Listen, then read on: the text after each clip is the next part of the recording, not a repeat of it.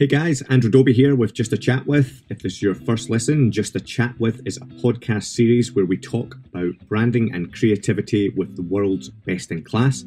In the last episode, we sat down with Philippe Mounier, who is the Chief Creative Officer and co-founder of Sid Lee, one of the world's most premier creative agencies with offices in Montreal, Toronto, Paris, New York, LA and Seattle. Go check that one out if you haven't already. Before then, we've also had the likes of David Martin, founder of Fantasy Interactive, Design Matters podcast host Debbie Millman, world-renowned designer Michael Wolff, and a whole host of other amazing guests. In this episode today, though, I sit down with Kevin Swanepoel, who is the CEO of the One Club for Creativity based out of New York. We talk about some amazing initiatives that the One Club has been creating during the pandemic to support the creative industry and some of the work they've been doing to positively impact some of the diversity and inclusion challenges that we face in the creative industry. We also hear some great stories from Kevin's career, his early career in the creative industries, how he got into the creative industries and how he came about buying and owning his first creative agency. Kevin also gives some great insights into where the future of agency models are going and what roles brands play in today's world. A really enjoyable episode, and so enjoy it.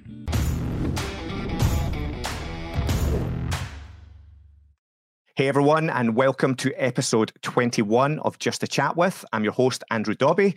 Today I'm very excited as we're here with the amazing Kevin Swanepoel, who is the CEO of the One Club for Creativity, which is the world's foremost non-profit organisation recognising creative excellence in advertising and design.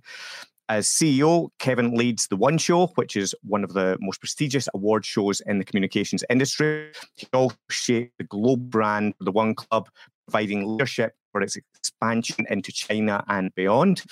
With 35 years experience in media and marketing and creative industries, Kevin is a frequent speaker on current advertising trends. He has appeared on Fox, NBC and CBS, and also been published in Adweek, Advertising Age, Creativity and Ad Hoc. Kevin established Creative Week, the preeminent festival in New York, which I very fortunately attended 2 years ago for their Executive Creative Summit, which was amazing, by the way. The festival celebrates the intersection of advertising, design, digital media, and the arts. Kevin also travels and lectures frequently and is enthusiastically involved in advertising, education, and design throughout the world. Kevin, thank you so much for being here. How are things? How has 2020, 2021 been treating you? Hey, well, Andrew, honestly, it's great to be here. And, as you say, welcome to the new year. Let's hope this year is slightly different to last year. Let's hope we can gather again like we did a couple of years ago at Creative Week. And, honestly, somebody said to me, they got a free 7-day trial of 2021 and they decided to give it back because it was just as bad as 2020. So, looking at the first 7 days in our country, it was pretty tough to swallow. But hopefully after the inauguration, things will get really good and better. Thank you. Yeah, no, and I think that's it, isn't it? It's kind of hard because with a new year, you kind of think, everything changes, but reality is we're still here, we're still figuring it all out, and I suppose a lot of your business is based around events and award ceremonies. I mean, how has it affected you? How's it affected work and kind of everything that you're doing? So, really, Andrew, it's been very interesting. Last year, we were really one of the fortunate shows. We had the best year ever for the One Show. A lot of award shows couldn't say that. Some of them were cancelled. Some of the in-person events were cancelled. But what was really interesting is that we had set up really early. We developed our own systems about 18 years ago, and we've been building on these systems. So when it came to switching to virtual judging, we were able to do that without even missing a beat. So I very early on called that we take it virtual and take the show virtual. I had people saying to me, like, "You crazy, we got to gather in person, it'll be okay." But I had seen what was going on in China because we have an office in China, and I wasn't taking any risks because these events, when we plan them out, you need at least 9 months of planning to be able to do a big in-person event in New York. We book our event space 2 years out. It's that long a lead time. So for us, it was a big shift, but we were one of the first to have to go out there and redo, or I hate to just use the word pivot, but we were the first where it's okay. The One Show is one of the first award shows in the season, and we had to change suddenly from in-person judging to online judging, from an in-person show to what do you do now when you do your awards virtually? So it was a very, very difficult process. The team did an incredible job, and it taught us something. Actually, it taught us some really important lessons. One, we'll never ever go back to what it was before. So what will a award show look like in the future? Well, we very quickly realized that we are a global organization. So we had almost 4 or 5 times the number of people engaged with our brand, engaged with the show than we usually do, in person. So I think going forward, we'll definitely do things in a hybrid way because it'll allow us to connect with our global audience in a better way. And, it'll cut the costs of them having to come to New York, but still being able to get involved and be engaged. So we've got some things up our sleeve that we're working on right now that I'm super excited about for 2021. Unlike some other shows who are hell-bent on they're going to do a live event, I'm taking the opposite approach. I think this year we are going to still do virtual judging, and our show will be virtually this year because our show is sort of due to be the One Show and the Art Directors Awards, ADC Awards. They're both meant to take place in May. So I think May is too soon. People won't be gathering in person. So, that's the way I see it. Yeah, and I think as you say, there's lots of great advantages, aren't there? The scale that you can now reach. Obviously as a non-profit, it means you don't have the costs associated with creating a large physical event, which you can, I suppose, then divert some of that to do the good that you want to do as an organization. I'm so glad you actually made mention of that because something that we actually did was. Immediately when this started happening, I started looking at the impact that this pandemic and people having to stay in their place was going to affect all the students. And so I said to the team, especially our education team, I said, we usually do portfolio reviews for young students who are just graduating. We do the Young Ones Awards, which is an award show for college kids. And so suddenly they weren't going to be having portfolio reviews because nobody's going to actually do a review for you. And then they weren't going to get internships. So we started tackling it first and we built another system. So we took our revenue and we started putting it into systems that will actually really be here for a long time and it'll give us a leg up over any of the opposition because, suddenly we've got an online system that will allow us to give portfolio reviews to students across the globe with as many creatives as we want. And these are all, being proprietary and they built, from the ground up to serve our audience. So that happened. We did virtual portfolio reviews, which was very successful. And then we started tackling for the young creatives the ability to get an internship.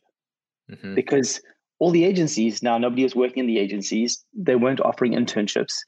And that's another really important part of a young professional's career path.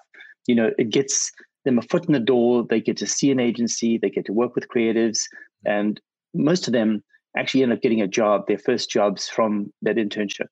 So, we jumped through some more hoops and we took our internships online, and we created virtual internships.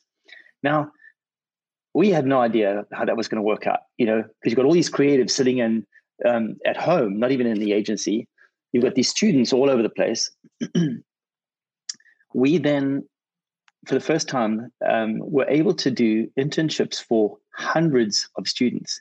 And it was so successful that all the agencies that did it have been hitting us up, okay, you've got to do this again. So we are just starting the internships and the portfolio reviews for students, but we're starting it now in February. I must say, more than anything, the number of notes that I've got from young students to say, literally, you have, if it wasn't for the One Club and your programs, I would still be without a job.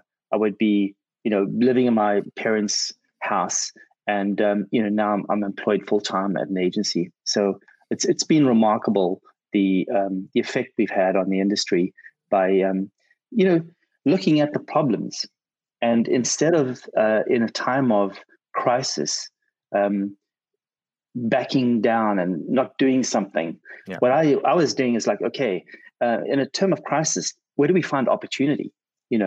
And we also had on the One Club website, we've got a very active jobs board. So for agencies, they can go on there, they can post a job, and we have a very high traffic website. So we decided, we had corporate members emailing us and saying, yeah, I know there's doom and gloom, because the headlines in America was there's 53,000 jobs going to be lost in advertising in the ad industry. And we had a couple of agencies who are corporate members calling us and saying, hey, we need to hire. We've got some new business. We need to hire. So our membership team, they also, I said to everybody, everything's on the table. If you see an opportunity, let's just do it. And our membership team came to us and said, look, I know that people are losing their jobs, but we've got people who have jobs that they are trying to fill. Yeah. So we took down our paid jobs board, and we made a free online registry for any agency who had a job that they could post it there. So it'd be no cost, just post it up. And it was a very sort of low-tech thing. It was this Google Doc that we put out. It was rough and crude, but man, the number of people that got hired.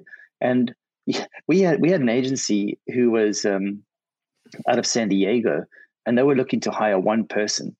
In the end, they hired three, because the quality of the people who were applying were just so ridiculously off the charts.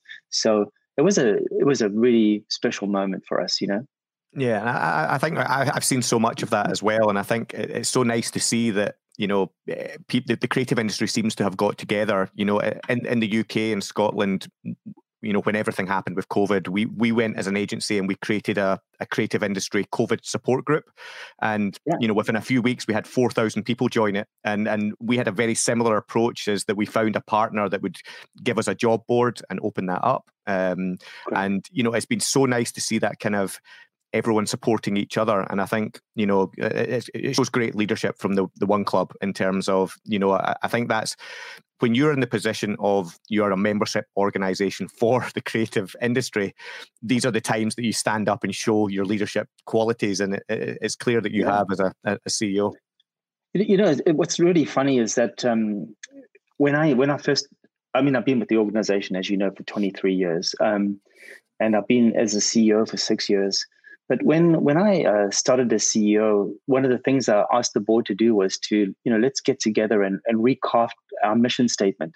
And the mission of the One Club for Creativity is to celebrate and support the global creative community. So for me, that is such a strong statement. And anything that we do, I look at that and say, well, does it fit? So we are very, very focused on our mission. We are here to recognize and support the global creative community, not just the American community, the global community. And, a real big project that we did this past year in 2020. And, I hate to say it, one of the things that people say is like, oh man, I can't wait for 2020 to be over. I'm saying like, holy shit. Sorry, but it's okay. You can swear. you can swear away. No, exactly. But it's just like, holy crap, man. If 2021 can be as good as 2020, I'll be grateful.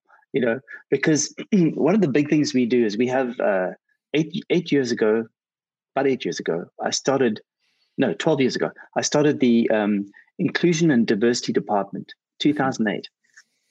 And we are here to try and bring about more diversity in the industry. And we have boot camps, they're free, to try and get more Black people into the industry. And so, we're working on all these things. And Black Lives Matter is happening. It is this big movement across the US with the killing of George Floyd. And all crap is breaking loose, and we are a real diverse organization. The makeup of our board is very, very diverse. The makeup of our staff is diverse. And one of our staff members, Bob Isherwood, who was the global chief creative officer for Saatchi many years, he's working in our professional development department. And he saw a post from Oriel Lyons Davis talking about how difficult it is to get into this industry because, in America, if you want to get into advertising, you need to have gone through portfolio school, and that costs you about $40,000. Oh. And there's very few people, apart from a privileged few, that can pay $40,000 because you've probably gone to college already, and so you've got some sort of college debt. And then once you finish your degree and you get told, hey, there's this great opportunity in advertising, but in order to do that, you've got to go to a portfolio school. So you've already studied, you've got college debt, and now you've got to load up with another $40,000 worth of college debt. And he had put this post out on LinkedIn, and Bob brought it to me, and he said, "Look at this, man." He said, "Like, we should get involved and we should make something happen." And it was very funny because I had written a note to a couple of our board members on September 29th, 2016. I actually went back and I looked for the email because what I pitched to them was, hey, here's a great idea. Why don't we create a free portfolio school for Black creatives? And at the time, the timing wasn't right. And the board said to me, it's a great idea, but, you got to think bigger than that, So anyway, fast forward to last year, and we just decided we're going to create this free portfolio school for Black creatives. And, there'll be no college debt. It's free. You're going to come out at the end of this thing and you're going to have a great book, or as we call it, a dope book. And you're going to get employed, So we started about, and I didn't even ask the board's permission. I'm doing this, because it's the right thing to do. Yeah. And so we got this thing together, and then I presented to the board, and the board was like, "Oh, this is amazing," especially with the movement that was happening across America. Mm-hmm. And so we were pretty naive, to be honest with you. We decided we're going to create one school. It's called One School. And we'll be opening applications for the next cohorts starting on February 4th. But we started with this idea that we're going to have one school in New York virtually. Mm-hmm. And we'll take 15 students because we believe education needs to be done in person, and it needs to be done in small groups. You can't have a big class. So we created the website over a weekend. We went live with this thing, and suddenly we had 280 applications, Fantastic. And we thought, oh, crazy, what have we done? So we were sifting through some of them, and there were some really fantastic people. But we started getting this correspondence with people via email saying, this is great because you're doing it at 6:00 on Tuesday and 6:00 on Thursday, but I'm on the West Coast, and I have to still have a job. I've got to put food on the table. I've got to, have a roof over my head. And at 3:00 on the West Coast, which is your 6:00, I'm still at work. So I can't do this, and I want to do it. So very, very quickly, with 1 week, we decided, right, let's start up a school on the East Coast and a school on the West Coast. So New York and LA. And we took 30 students, 30 unbelievably talented students. And so we've been instructing them. And they just about to graduate. And I can say that we are really proud to be adding 30 Black creatives to the industry to really help solve the diversity issue. And the program was met with such rigor by the industry. Big brands came out, agencies came out, small agencies, like agencies who have 1 or 2 clients. They sponsored a seat for a Black creative. So all the agencies paid to have these students' tuition taken care of. We paid the instructors, we paid the course directors. And anyway, so 30 were done. Now we started getting calls from South Africa, from London, from the Midwest, from Atlanta. Like, hey, we've seen this program, you have to start this program in our city. So that was really my next question. That's where my brain was going. I was like, you need to do this here. It's like, I know. It's crazy because everybody is really struggling with this diversity issue. Yeah. Our industry, unfortunately, is not as diverse as it should be. And and there's a lot of reasons for that. But I think one of the key reasons is the ability to get access, and also for price and the means to be able to get yourself through a portfolio school is just so prohibitive. So I'm thrilled to announce that we're going to be, and this is actually, anyway, I'm going to tell you because it'll happen shortly, but we're going to be announcing that we are going to be opening up in both Chicago and Atlanta in the US. We are in discussions with people in South Africa and in London as well. So really exciting. But, that was only part of the story. Okay. So, and again, when I speak to the incredible team we have at the One Club it's just amazing. We have some of the best people in the industry. And Bob Isherwood turned around and he was looking at this list of 280 people that had applied, and we'd given 30 people opportunity. But what about the others who didn't get opportunity? And Bob came to me with this idea. He said, why don't we create, because we've already done this mentorship and internship program with agencies, why don't we create a program for the people who didn't make it? Mm-hmm. So I said, okay, Bob, all right, you go ahead, make it happen. So we used the same internship module that we had sort of worked out. We went back out to all the sponsoring agencies and we said to them, look, we had just incredible talent that wanted to join us. We could only take 30. We've got, over 200 amazing people still out there that want to do this program, but maybe they just need a bit of guidance to get their first book together so that they'll stand a better chance next year. Yeah. 2021. So we ended up having 89 agencies sponsor, or not sponsor, but they hosted these internships for these 89 creatives. They took 89 in total. And I got to tell you, some of them already got hired. They didn't even go to one school. They've already been hired by the agencies because there was such great underlying talent there. But, my point here is that what school or organization looks at the people who didn't make it and tries to get them to a good point where they're going to, prosper and actually get an opportunity. So this is something that we're really proud of.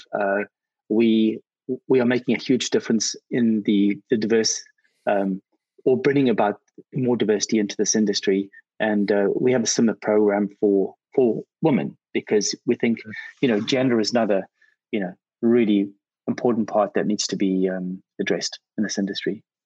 Yeah, it's so inspiring, Kevin. I think it shows some of the greatness that's coming out of the challenges, of COVID and all the impact, and I think I'm very inspired to hear what you're doing, and how you found that focus. I think making practical steps like that are how you make change. I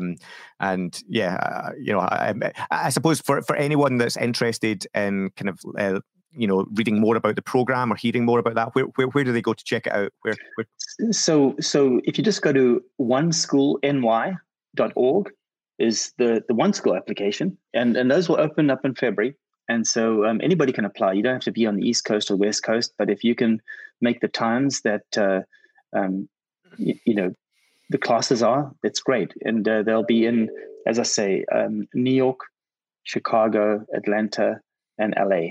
But the other thing that I'd love to chat about, talking about other opportunities, we started having a look at the industry, and with these headlines of 53,000 people being laid off, and these are people that have been working at an agency for a long time. They are great traditional art directors, copywriters, strategists, planners, you name it, and If we have a look at that, they've got a really solid skill set.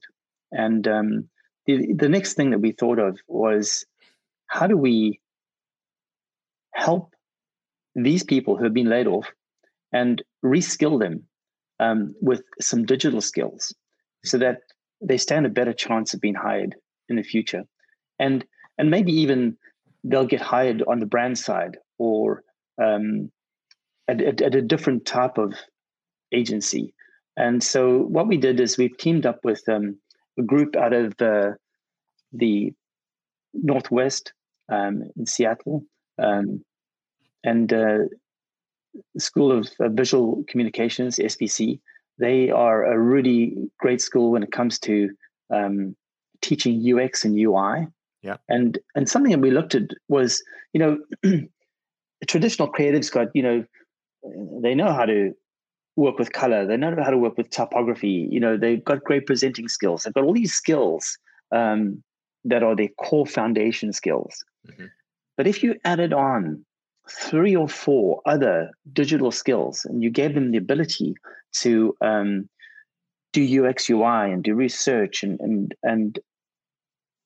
do content strategy, we started doing some searches, and this was really an amazing statistic that we found.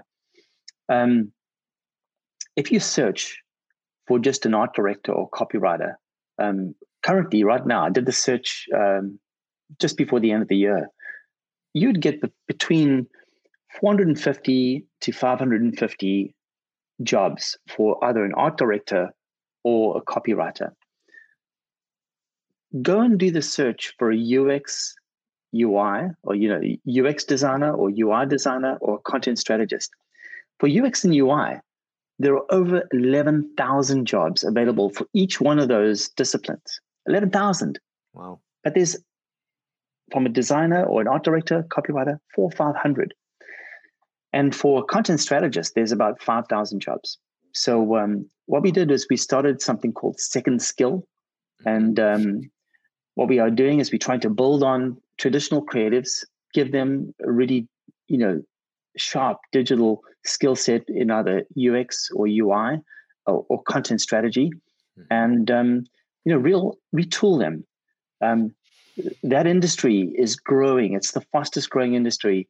If you have a look at the opportunities, if there's 11,000 jobs, it means that you're going to get multiple offers, and you're not going to go in at the lowest level, because you've got already great creative chops and skill sets that adds to UX UI.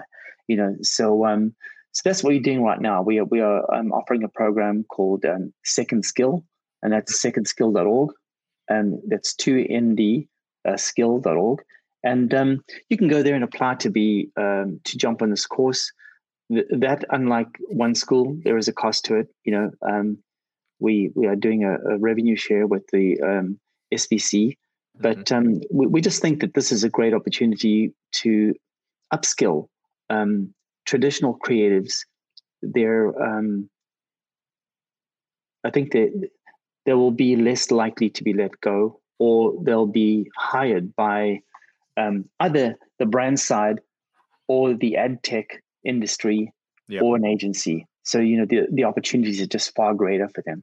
Yeah, I think you're so right. I often talk to a lot of younger creatives, and I always try and encourage them, to have kind of like a couple of superpowers, and in a sense, if you imagine, there's five designers interviewing for a job. If you're a designer that also says, I can do Unity, or I can, I've got, I can Cinema 4D. Well, you stand out. You've suddenly elevated yourself because you've married up a couple of things, and I think you've identified another great initiative. I think that's really really important to understand.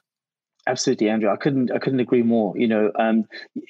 If you are coming into the industry, find those superpowers that are different to other people. So that you can stand apart, because there's lots of art directors, there's lots of copywriters, there's lots of designers, but why should we be hiring you? What skill set are you going to bring to the agency that will actually help us with our new business or our clients or stuff? Yeah, no, fantastic. So Kevin, you're in the position as CEO, and I can imagine for a lot of people listening, to you, it's very inspiring that the change that you're making happen, the positive change that you're making happen for the industry right now. And I suppose for some of the younger listeners, I think it'd be really interesting to know, how did you weave your way to get to where you are? Where did it all start for you? How did you find your way into the advertising industry? Did you always think you would be there? And just maybe nice to hear a little bit of your personal story. Sure. So it was really interesting. As a youngster, I grew up as a surfer in Durban, in South Africa, and I decided to go to art school, and I studied, became a graphic designer, and I paid my way through art school, airbrushing surfboards for Safari Surf Shop in Durban. And it was a crappy job. You're in the rooms, and you just got dust everywhere.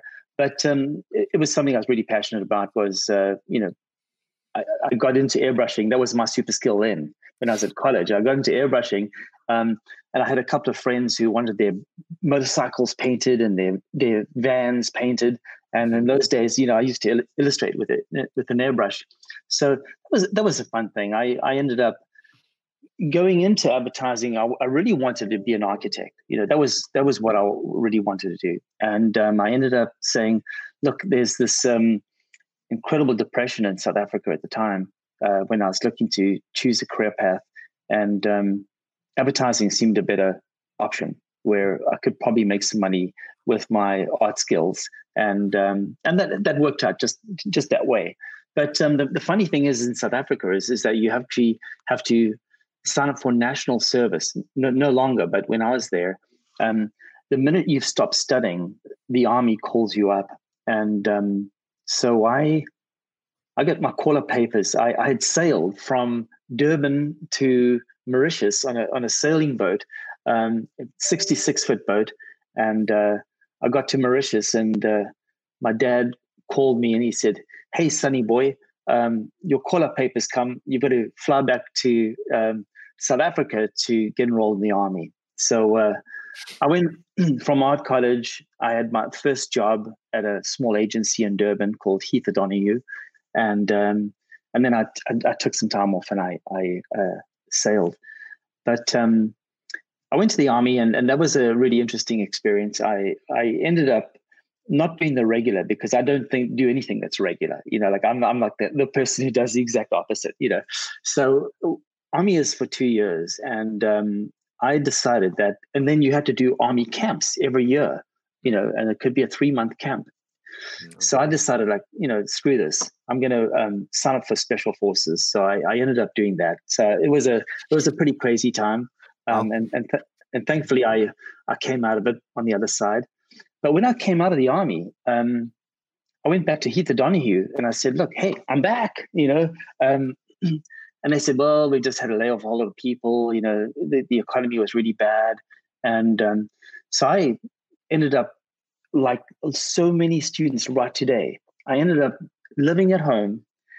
I said, like, screw that. I'm going to just like start up a studio in my dad's garage. At that stage, it was still like, drawing board and Letraset, and nobody would even know what Letraset is today. But anyway, it was like you had to lay your type by hand and stuff like that. So I started up my dad's back garage, and I was one of the luckiest son of a guns. I had this little client, and they said to me, there's this World Expo that's going to be happening in our town. Take our plans and get them approved, because they asked me to just draw up their plans for their exhibition stand. So I'm standing in the line there, and there's a guy in front of me talking to another person saying, holy shit, somebody's going to make a shit ton of money. So I tapped the guy on the shoulder. I said, like, okay, so tell me about this. He said, no, there's this tender out to draw and paint the entire exterior of the expo. Oh. I said, well, he said, yeah, there's only one person who's actually put a bid in. So I said, okay. He said, yeah, and the bid was X. So I said, okay, well, that's really good information. Thank you for that. Yeah, so thanks, Dave.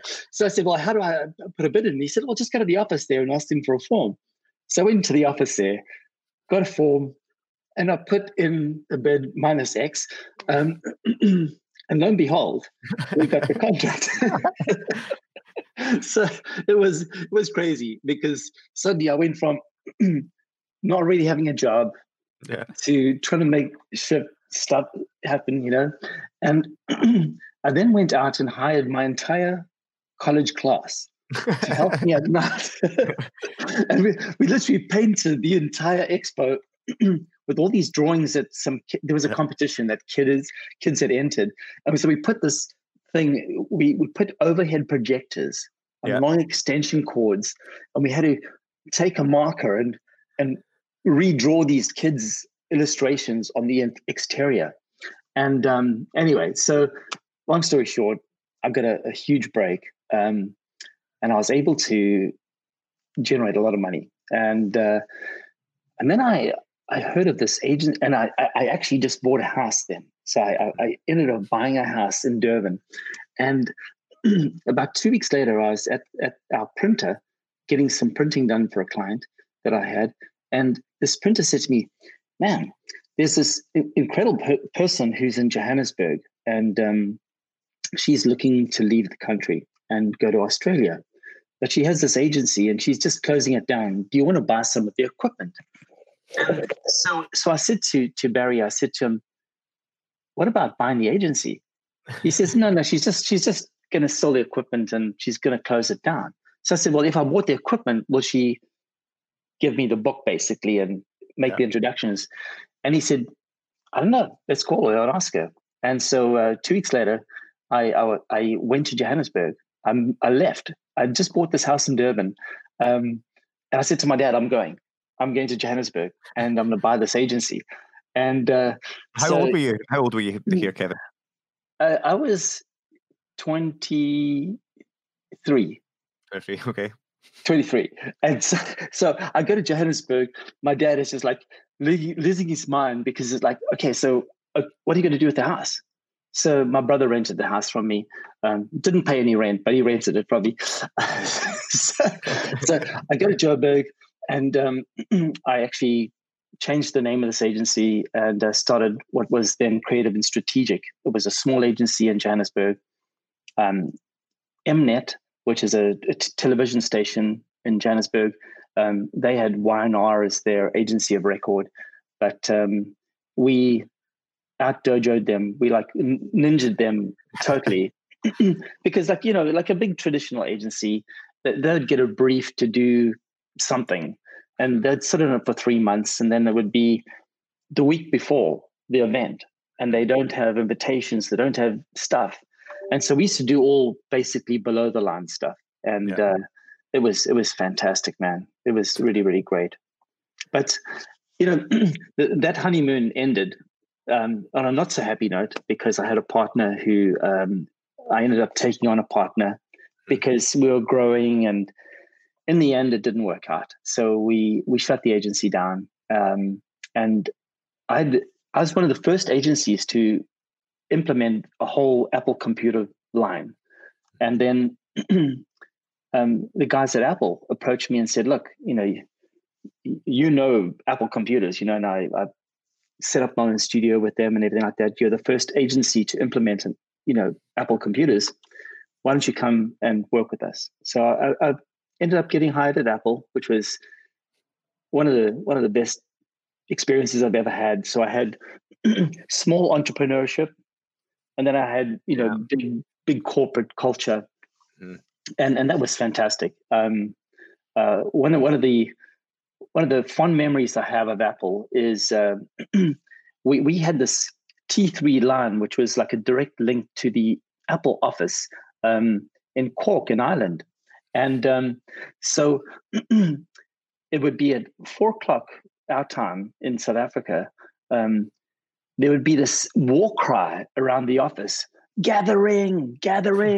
And at that stage, we used to jump on and play Marathon, which is a first-person shooter game with our friends in Cork Island, So it was the early days of the internet, and it was really fun. The first sort of network game that you could play between two countries, So it was fantastic stuff, and we used to have a lot of fun doing that. And then an opportunity arose. We had this young guy who was an intern at Apple, and the One Club was bringing the One Show, this big advertising award show, to South Africa, and they were sponsored by Apple, and they were going to have the exhibition in Johannesburg, Cape Town, and Durban. And this intern that had been given the assignment of make it happen completely botched it. He didn't do a great job, and the then CEO of the One Club lost her mind. She just absolutely just came down on the the general manager of Apple in Johannesburg, and being the type of person I am, he turned around to me and he said, just fix this. So I jumped in, man, and I hustled, and we got the exhibition. It was great success. But at that stage, talking about superpowers, I had been programming in what was called Macromedia Director at the time. Oh, I remember it. It's the most painful thing ever. Right, exactly. So, but I'm always Lingo. learning. Yeah. So I'm always learning. So and this is another thing for students out there. Just keep on finding different little bits of superpowers that you can add to your arsenal of stuff. So I'd been programming and director, and there were these heavy annuals for the One Show. And when you open the page, there'd be these little 3 pictures that represented a TV script, and they still had the round edges the way you'd actually have a TV script in the agency. And I said, Mary, this doesn't make sense. There's this thing called, a CD-ROM, and I can put those TV commercials onto a CD-ROM, and you can put a CD-ROM in the annual, and then people can watch the TV commercials. So I did one. I created this interface, and I sent it to her, and she wrote me a letter back, because there wasn't really there was email, but she wasn't on email. She wrote me a letter back, and she said, "Well, how much do you want for this?" So I said, just X dollars, and which seemed like a lot to me, and immediately, okay, done. So I created the first CD-ROM for the One Show that went into the annual. Sounds like you underpriced that. Yeah, like way underpriced. It was ridiculous, If I think back now, it's just ridiculous. But then I said to her, look, I've got an idea. There's this thing called the internet that's starting to happen. You should have an advertising award show for interactive media. Mm. So I wrote up this whole thing. She said, well, write something up. And at this stage, I got her onto email. So we're like emailing each other. And she said, well, write something up and I'll present it to the board. So I wrote this whole idea up of having the first interactive award show for advertising and sent it to her. And it was a summer board meeting. They barely had a quorum. So there was no opposition to this. She pitched this idea and the board signed off on it. And then they said, oh, well, you should consider hiring this guy to come out and run it because like none of us know anything about this shit, you know. So she did. She made me an offer, and I left Apple and Apple South Africa and came to the US to run this, and that's where I've been for 20. Well, this year it'll be 24 years. Yeah, crazy. Wow, that's a great story, or many great stories within a story there. Fun stuff, man. Fun stuff. Oh, I love it. Yeah, so I suppose maybe for the last section of the episode today is I'm quite interested. You meet so many inspirational people, so many amazing agencies, so many amazing brands, and I think there's a really nice shift and change in the way that brand, I suppose, finds its place in the world. And very much like how you've used the One Club brand for good.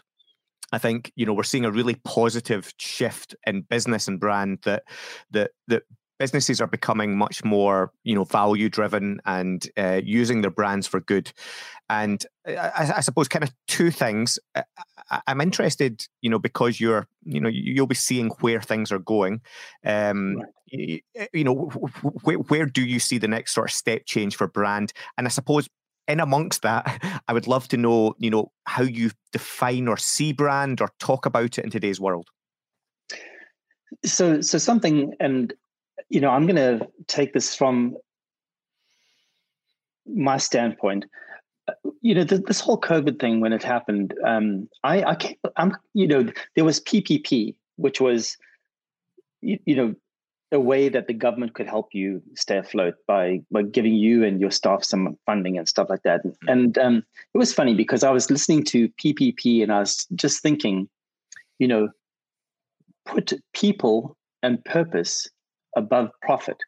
And so for me, that's what we did in 2020. We didn't lay off a single person, and we put our people and our purpose before profit. And it worked out really well for us. A huge trend we've seen, certainly given the events around the Black Lives Matter movement that's gone through the US, we've seen brands being more accountable. We've just seen this now with our election. The last couple of days, you've seen brands turn around and say, we are not going to support X because it doesn't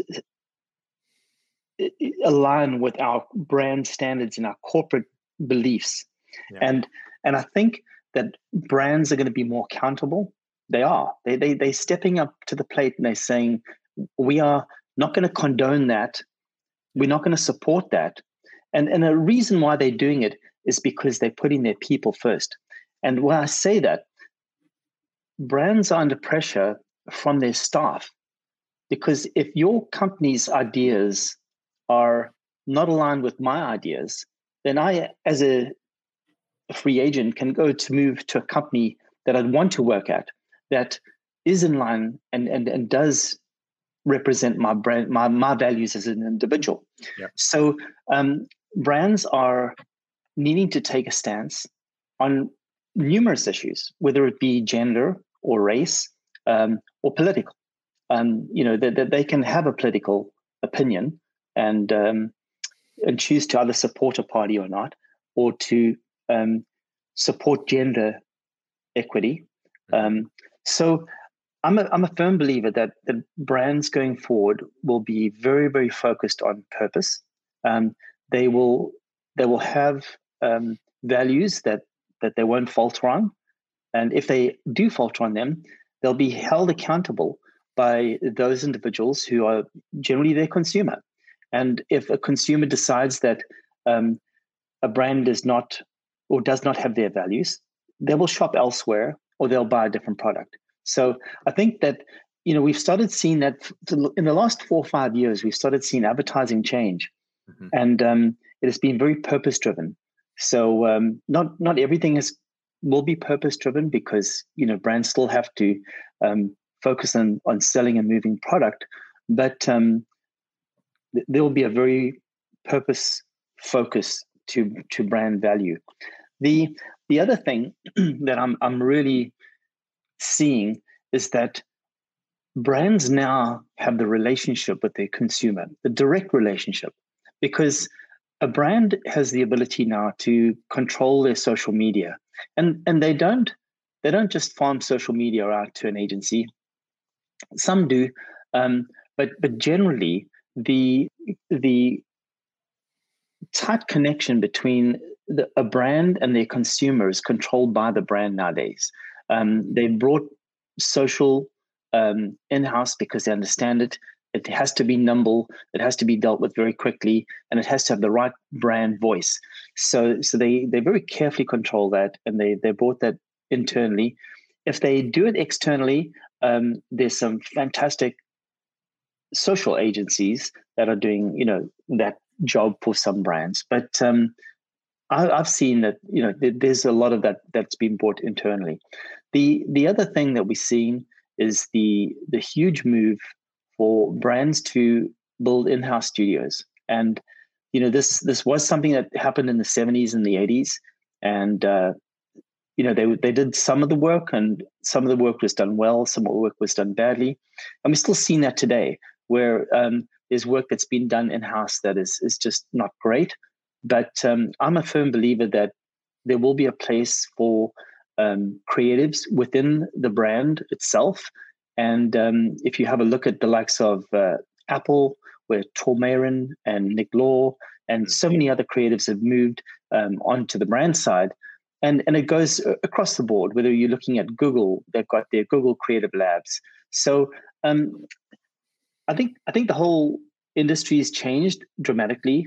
There's some brands that would not do that. I know for a fact, like Burger King, Fernando Machado, who's the CMO of Burger King, who's on our board. He doesn't see that they would ever have an internal agency, because what he wants to do is go out to the top 5, 6, 7 agencies and say, pitch me all your ideas. I want the best ideas around my brand. And he wouldn't want to be sort of hamstrung by a team internally. He wants to shop out his brand to as many great agencies as they can, just to come up with ideas. So the other big trend I've seen is the move from agency of record to project-based work, which is not a great thing for the industry. And the reason I think it's actually affecting the industry is that an agency needs to have a steady income to be able to put the skill set that they need internally. So, they need to be able to build capabilities. And it's hard to build capabilities, whether it be AR or VR or data or the likes, if you are working on a project basis, because you then are focused on this project, and when that ends, then what you need to find more. And so I think some of the trends we're going to see within agencies is they also have to find their superpower. They've got to decide, okay, what type of agency am I going to be? And then they're going to have to hire the skill sets and the capabilities to be able to serve that. And I think we're going to go away from being sort of one size fits everything to sort of some focused agencies with certain capabilities that are going to be working, with brands. Yeah. And I suppose, Kevin, when I was out in New York with you guys 2 years ago, I think now, we were, David Droga was there, and the Accenture deal had just happened with Droga 5. Yeah, that was an interesting conversation. Yeah, it was very insightful, and I suppose where is your head at, or what are you hearing in terms of that kind of blend of consultancy, kind of hybrid with creative industry or creative agency? Do you think we'll see lots more of that, or? Yeah, there's no doubt that the consultancies are trying to become more creative, and I know for a fact that when you have a look at Accenture or Deloitte, these guys are buying up good creative shops to be able to help out with their, they don't have that superpower of creativity. They've got the superpower of being able to do some really complex, in-depth analysis and studies around a brand, but they don't have the creative side to that. So they are doing a lot of acquisitions. And something that you're seeing even is Sir Martin Sorrell with his S4 Capital. Yeah. They've decided what type of agency that they want to be, and they want digital superpowers. And you can see with the acquisitions that Sir Martin has done around S4 Capital is being very strategic and saying, right, okay, we are going to become this like super hard digital focused shop. And so they're buying up those types of companies. I think it's going to all boil down to what are you comfortable with, and how do you want to grow as an agency, and what's the type of work you want, Yeah, I mean, and there was also I don't know if you noticed the other day that Twitter announced the acquisition of Weno as well. And, I suppose that's to your point earlier on of brands pulling agency in-house as well, isn't it? Yeah, absolutely. The number of creatives that have been sucked into the brand side is just incredible. In the last 2 years, it's just been just a major thing. And, so we are also focusing on the brand side ourselves, because, it's such a big part to us. When we say that we are here to support the creative industry, brands are creatives are brand side, they brand side as well. So, we are actively working on the brand side to work with their creatives and support and elevate them. Yeah. Great. Well, Kevin, I'm conscious of time. As usual, I could chat away forever, but I'm sure you have plenty more to be getting on with during your day. So thanks so much for joining us on the show. And thanks to everyone who's been listening. If you want to support the podcast, please do rate and review us. Help us get the word out. It really does help. We publish a new episode on the last Monday of every month, kind of. Sometimes the Friday, sometimes the Monday. We try our best. So make sure you're subscribed, and we look forward to seeing you all next time. Fantastic, Andrew. Thank you so much.